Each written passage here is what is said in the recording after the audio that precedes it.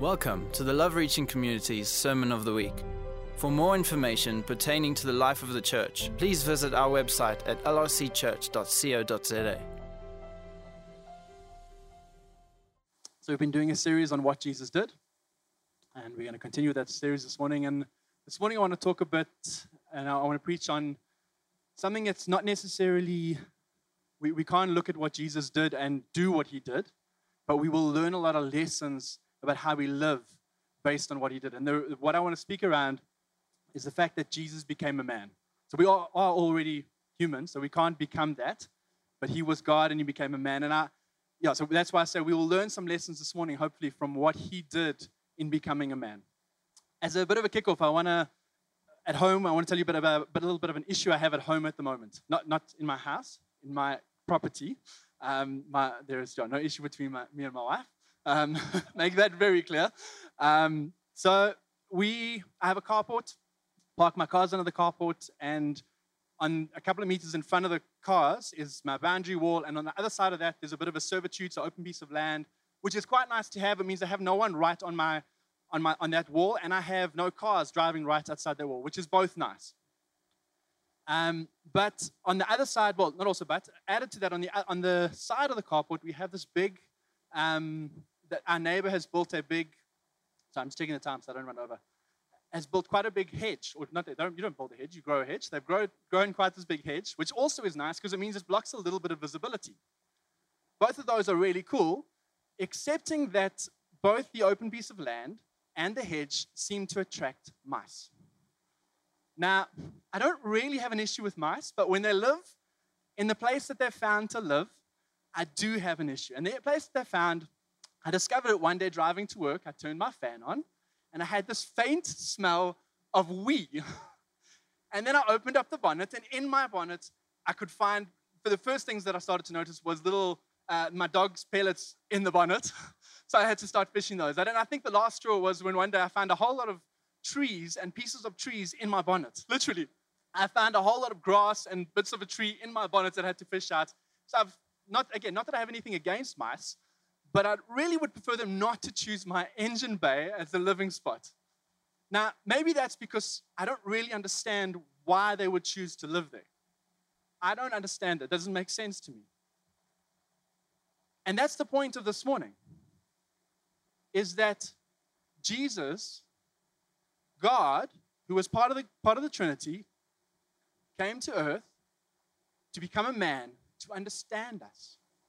Now, you might say, yeah, but God made us. Surely he knows everything. Well, do you think God knew what it meant to be tempted? I'll touch on that a bit later, but I just want to ask one or two opening questions that we can consider. Do you think God knew what that was like for us? There's a few things that one is probably the big one, but there's a few things that I don't believe God understood of us from Scripture. I will show you this morning that I believe that to be true and why it was important for him to become a man.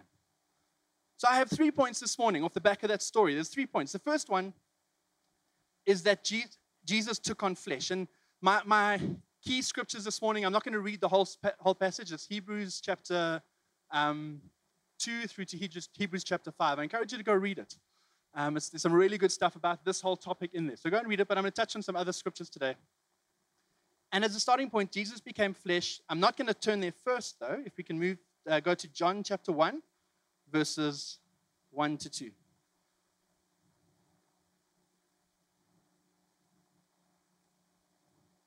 That's a fairly well-known piece of scripture.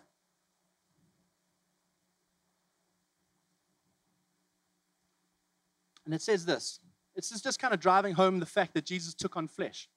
It says, in the beginning was the Word, and the Word was with God, and the Word was God. He was in the beginning with God. So it makes it clear. The word there, when it says in the beginning was the Word, if you look, it has a capital W. It's talking about Jesus. In the beginning was Jesus, and Jesus was with God, and Jesus was God. He was with God in the beginning. So it's very clearly saying he was God. There's no doubt about that. But now if you jump down to verse 14, it says, and the Word, still capital W, became flesh and dwelt among us. And we have seen his glory, the glory of the only Son from the Father, full of grace and truth. So at the beginning of time, Jesus sat with God, and then the Bible clearly there says that Jesus then became like us. He became a man. The Word became flesh. And if you go to Hebrews, let's now turn to Hebrews chapter 2, verses 17. I'll just read the one scripture for now. And it says the same thing, the writer of Hebrews, or a similar thing. It says, therefore, so it's Hebrews chapter 2, verse 17. Therefore, he had to be made in the likeness of his brothers, in every respect, so that he might become a merciful and faithful high priest in the service of God. He had to be made in the likeness of his brothers, referring to us. He had to be made like us.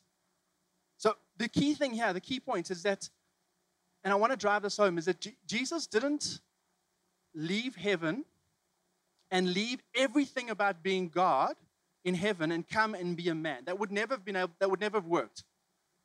I love what Max Lucado, he writes a book, and in the book he says that a just God, sorry, I'm going to make sure I get this right, a just God, Jesus, would have been able to save us, but never understand us.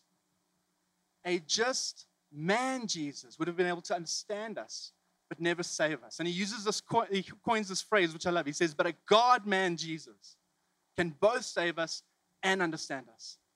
And that is a beautiful picture. The fact that he came, and we need to understand that at every single time on earth, he was both God and man.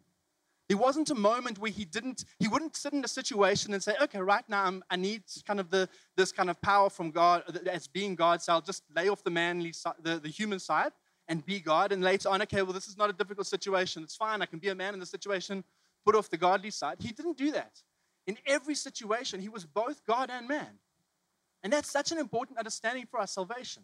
When we talk around salvation, talk around the fact that we are saved, it's so important to understand that God understands us, that God knows us. And the next point will touch on that. That needs to be driven home so clearly, that he was both God and man in every single situation. He was both. And that leads me to the second point. In being man, my second point is that he was also tempted. And I'm going to spend a fair bit of time on this point. And the first thing I want to just deal with, and I know Lainey touched on this a little while ago, the fact that temptation is not sin. But I want to just speak a little bit more around that. I think 2 weeks ago you touched on that a bit. I actually wasn't here. I just know that Lainey did touch on it. So if there is a duplication of what's said, it's obviously the Spirit leading, because I wasn't here for that week. So if you turn to James chapter 1, straight after the book of Hebrews, it's the next book, James chapter 1. And let's start by reading verses verses 14. That's the first one I want to read, actually. 12 to 15. James chapter 1, verses 12 to 15 says, blessed is the man who remains steadfast under trial, for when he has stood the test, he will receive the crown of life, which God has promised to those who love him. Let no one say when he's tempted, I am tempted by God. And I've lost my place because I looked up. For God cannot be tempted by evil, and he himself tempts no one. But each person, this is very important, but each person is tempted when he's allured and enticed by his own desires. Then desire, when it has conceived, gives birth to sin, and sin, when it is fully grown, brings forth death. And I'm going to use quite a hard imagery this morning, and I'm sorry to use this, but it's what I see in Scripture.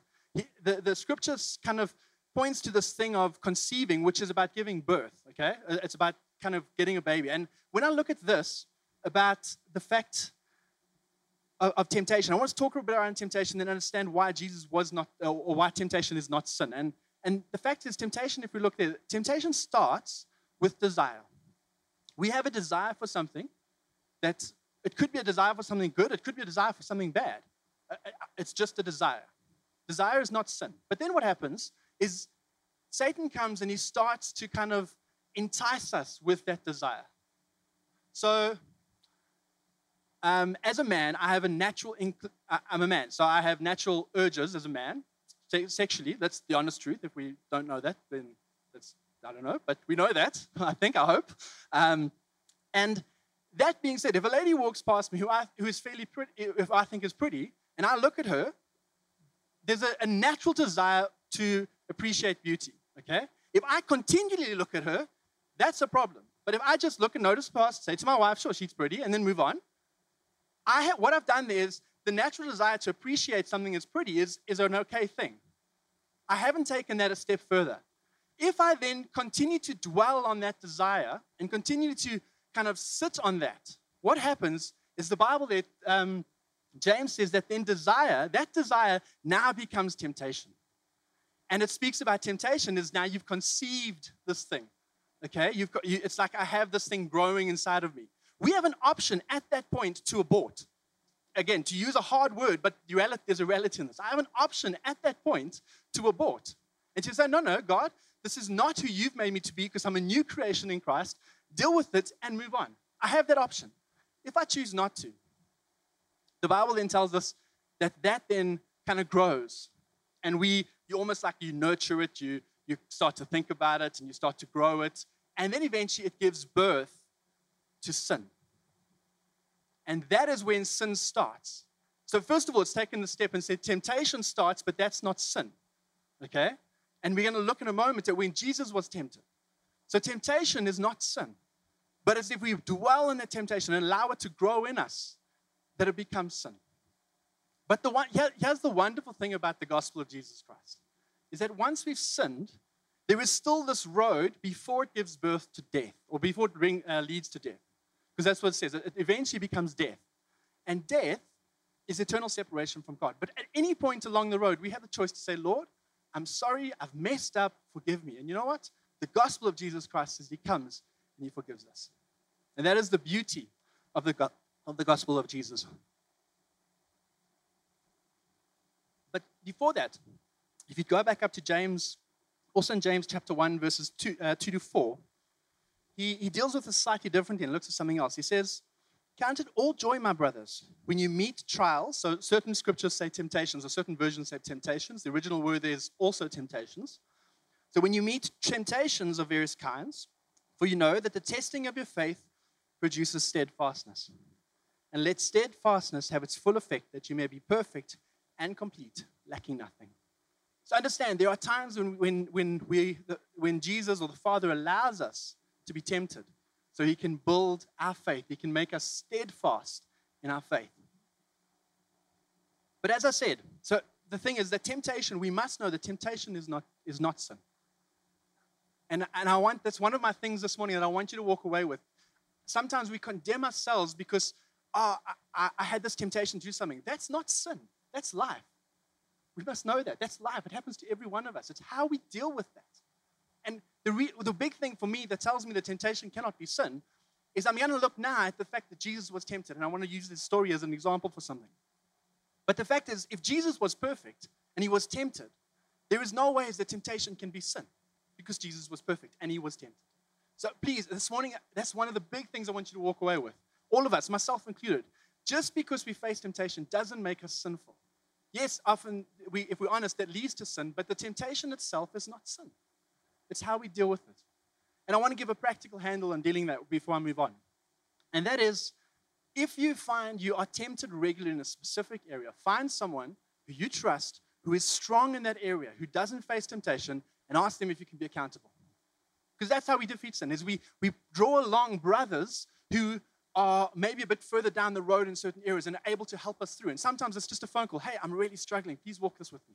Or, hey, I was just tempted towards this. And then you can celebrate afterwards because you made the phone call and you actually didn't fall into sin. And I speak to myself in this as well. I'm certainly not perfect. Not in many ways. But now I want to talk a little bit around the fact that Jesus was tempted. And if you go look in Matthew chapter 4 and Luke chapter 4, it's the temptation of Jesus that speaks about it in both those sections.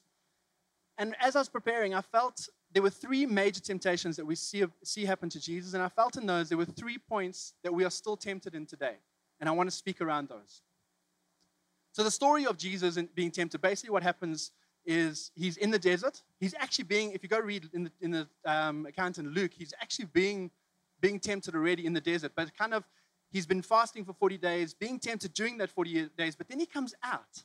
And he's coming to the end of this time. And there's kind of like this climax of the temptation that Satan brings to him.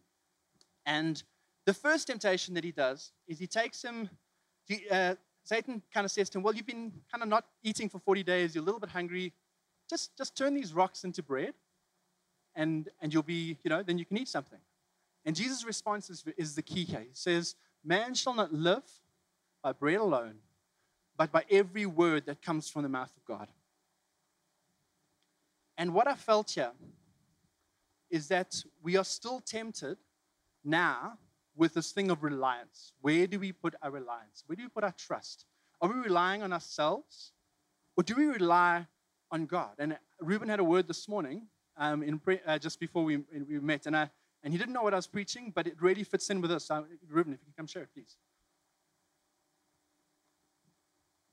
So 2 weeks back, the King's School under-9 cricket team was playing at Bedford View Primary, and as the King's School kids were lining up, Notile and Hilani's little boy, he's quite tall. So I was looking there, and I was standing quite far, and I was looking at him, and he was a head taller than the boy that was in front of him. And as I'm watching this, I feel God say, remind me of 1 Samuel, where Saul is anointed to be king. But when they were looking for him, and the Bible says in 1 Samuel that he was a head taller than anyone else in Israel. But when he was anointed to be king, and when they called him, they couldn't find him because he was hiding away. He felt like he's not worthy. He's not the one that God had called. And God reminded me that many times he calls us, he equips us, but we feel so unworthy. We feel we're not the ones, Lord, that you have called to do this. And my encouragement, and I felt God was encouraging me and encouraging the church, that if he has called us, then he has called you. Irrespective of who you are, what you've done, how you look like, if he has called you, then he will equip you. And he has called you. And God reminded me, he has called us for this time and to be impacting in his kingdom. So as he calls us, he equips us. But sometimes we look and say, there's one or two options. The first look is we might sit and say, but I feel so unworthy because of whatever reason. If we look back at what I've just said about the fact that Jesus was tempted, temptation doesn't disqualify us. And also, even if we do sin, that 1 John says that, I write to you, brothers, that you may not sin. But even if you do sin, we have an advocate with the Father, Jesus Christ the righteous. So even if we do mess up, we can go to him. So don't write yourselves off just because you feel like you maybe don't cut it in every single aspect. The fact is, God equips us. And God walks us with us, and he grows us. But the key is, whatever he's called you to, is are you relying on him? Jesus' response was, man shall not live by bread alone, but every word that comes from the mouth of God. He pointed straight back to the Father and said, I need to rely on him. Are we relying on him for everything? And I was just thinking about this, and a few examples. If you happen to be someone who stands in a boardroom for whatever reason, maybe you're part of the guys who lead the company or whatever, if that's your job from Monday to Friday, and you develop the strategies to make sure the business grows and stays sustainable, are you relying on Christ for that? To stand up there, to set a strategy. Now, God's given some of us specific abilities that are then used in those situations, but are we relying on him in the use of that ability? Maybe your job is cleaning cars. And you do a really good job. Are you relying on God to clean every single car you clean? Are we relying on him? And the way to start that is to acknowledge it. Lord, thank you for the gift you've given me in whatever the gift is. That I can do this. Help me to do it to your glory. That's the starting point. Once we can do that, it becomes a lot easier to then understand that he's given us and to make sure we continue to rely on him.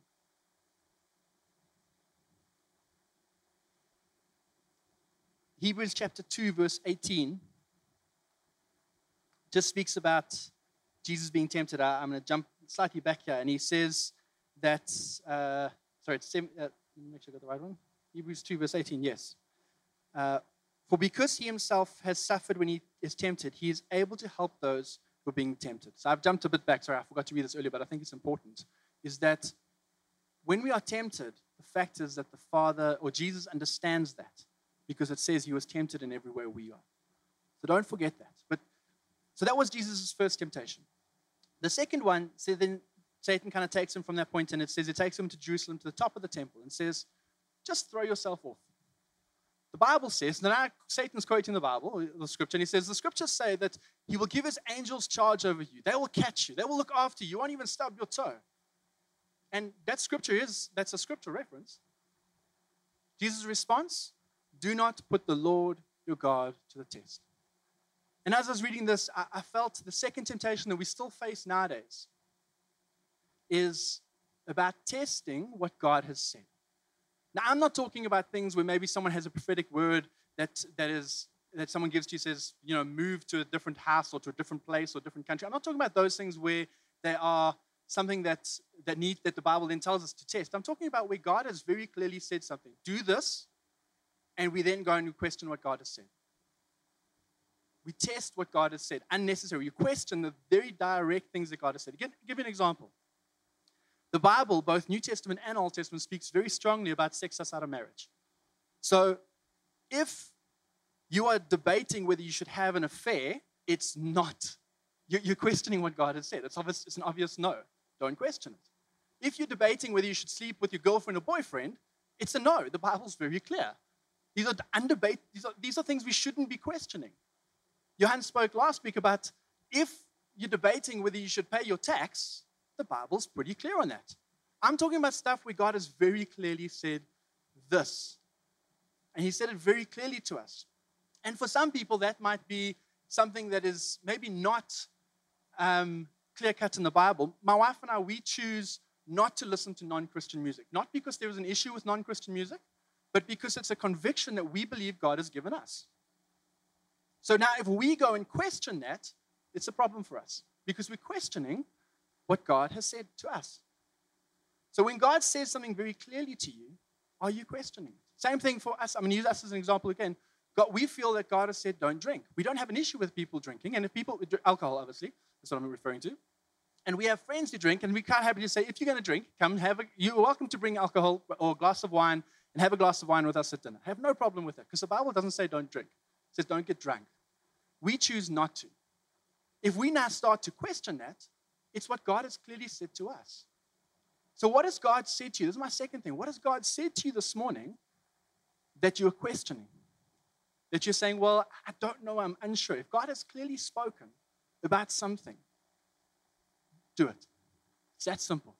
This is not always easy to get up and do it, but the reality is we need to choose to do what God has said. That was Jesus' second temptation. The third one, what happens is the devil now takes Jesus to a very high mountain. And he shows Jesus, the Bible says, he shows Jesus all the kingdoms of the world. And he says, Jesus, if you just bow down to me, I will give it all to you. Just worship me and I'll give it all to you. And we are tempted by this every single day. It's about worship of something other than Jesus. If we're honest, we are always tempted about this because we often equate it to maybe a person or maybe another God. But there are so many things we can choose to worship. There's so many things that we do worship. It could be money. It could be we're spending our life chasing after money. It could be spending your life chasing after that promotion at work, that next job. It could be spending your life chasing after a husband and wife if you're single. It could be a number of things. So the question is, how do we know what we worship? And I bought this little book from a gentleman by the name of Louis Giglio many, many years ago. And he writes a small description. And I love how he puts it. So I'm going to read it from his words because it's the best way for me to put it. He says, so how do you know where and what you worship? It's easy. You simply follow the trail of your time, your affection, your energy, your money, and your allegiance.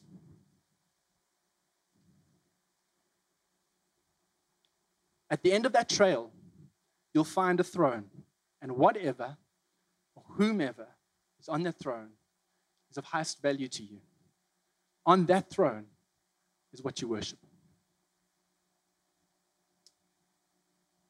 Follow the trail of your time, your affection, your energy, your money, and your allegiance. When's the last time you went and looked at your bank account and said, what's this trail look like? When's the last time you went and looked at your diary and said, What is my diary saying about me? What is it saying about what I value? Now, I'm not suggesting that we go to work. I mean, I have a day job. I work for Nedbank Monday to Friday. I'm not suggesting I go there and I don't do my job, because that comes back to the first point. What has God clearly said? He speaks in Ephesians about how you should obey your masters, those who you work for, your employer, how you should give to them what's due to them. So I'm not saying we don't do that. But if we don't take the opportunities at work to spread the gospel, is work more important than Jesus? If we're missing those opportunities purposely, even if maybe it could be purposeful that Jesus says, I would like you to go speak here, and we say, no, we don't, because we're nervous or shy or something. That could be it, but it could also be we just don't pay attention. And I do use the word we there intentionally because I'm included in this. If we just go to work to simply work and not to spread the name of Jesus, actually work might be more important than Jesus. Yes, I know sometimes we don't have the freedom to do that. But what about, the Bible says, I prayed about it this morning in prayer meeting, your kindness leads us to repentance. So if people know you're a Christian and you notice that someone's going through a hard time and you show them kindness, that's a really simple way to spread the name of Jesus. Because they know you're a Christian and they don't know that that's how you've chosen to respond. Do we do that? Where is our affection? He speaks about affection. Where is our affection at? What are we giving our affection towards? And for me, I love cars. Do I spend more time reading about cars than I do spending time with Jesus and His Word? Well, if I do, there's a problem. My affection is on cars and not on Jesus. May I even say, if your affection is more towards your spouse or your kids than it is to God, we have a problem. It is because I love Christ first that my marriage is secure. It is because I love Christ first that my kids find security in me. If I don't love Him first and put Him first, if He's not the most important, then we don't worship Him. We start to worship other stuff, whatever it be. And I think we've heard a number of things being said about that. So my first point was Jesus took on flesh. The second one was Jesus was tempted. And under that, just those three points, I want to just recap them quickly, is that He reliance on God, and at the end when we have ministry time, are these things that you need to stand with someone? So reliance on ourselves versus reliance on God. Question God what He has said, and worshiping something else. And if you, at the end of the service, if you're feeling like you're being stirred, if the Spirit's stirring you in something like that, please come and let someone pray with you. And my final point is that Jesus is our high priest. And I mentioned the scripture earlier. If you want to read earlier, if you read, turn to 1 John 2 verses 1 to 2. And I'll close with this because it is so important. 1 John 2 verses 1 to 2. It says, John's spoken about, he's just written about being in the light. And then he says, my little children, I'm writing these things to you that you do not sin. So the first expectation is, hey guys, don't sin. But then he goes on and says, but if anyone does sin, we have an advocate with the Father, Jesus Christ the righteous. He is the propitiation or the atonement for our sins. And not for ours only, but also for the sins of the whole world. And this morning, as I close, if you're sitting here, firstly, and you have never heard that Jesus is the atonement for sin, and you've never met with Him, then please don't go without meeting Jesus. It's the first step. There's no ways that you're going to you'll never find fulfillment in life unless you meet Him. And then the second thing, as I close, is that if any of those other things you felt for you, please, come stand. Let someone stand with you. Let someone pray with you.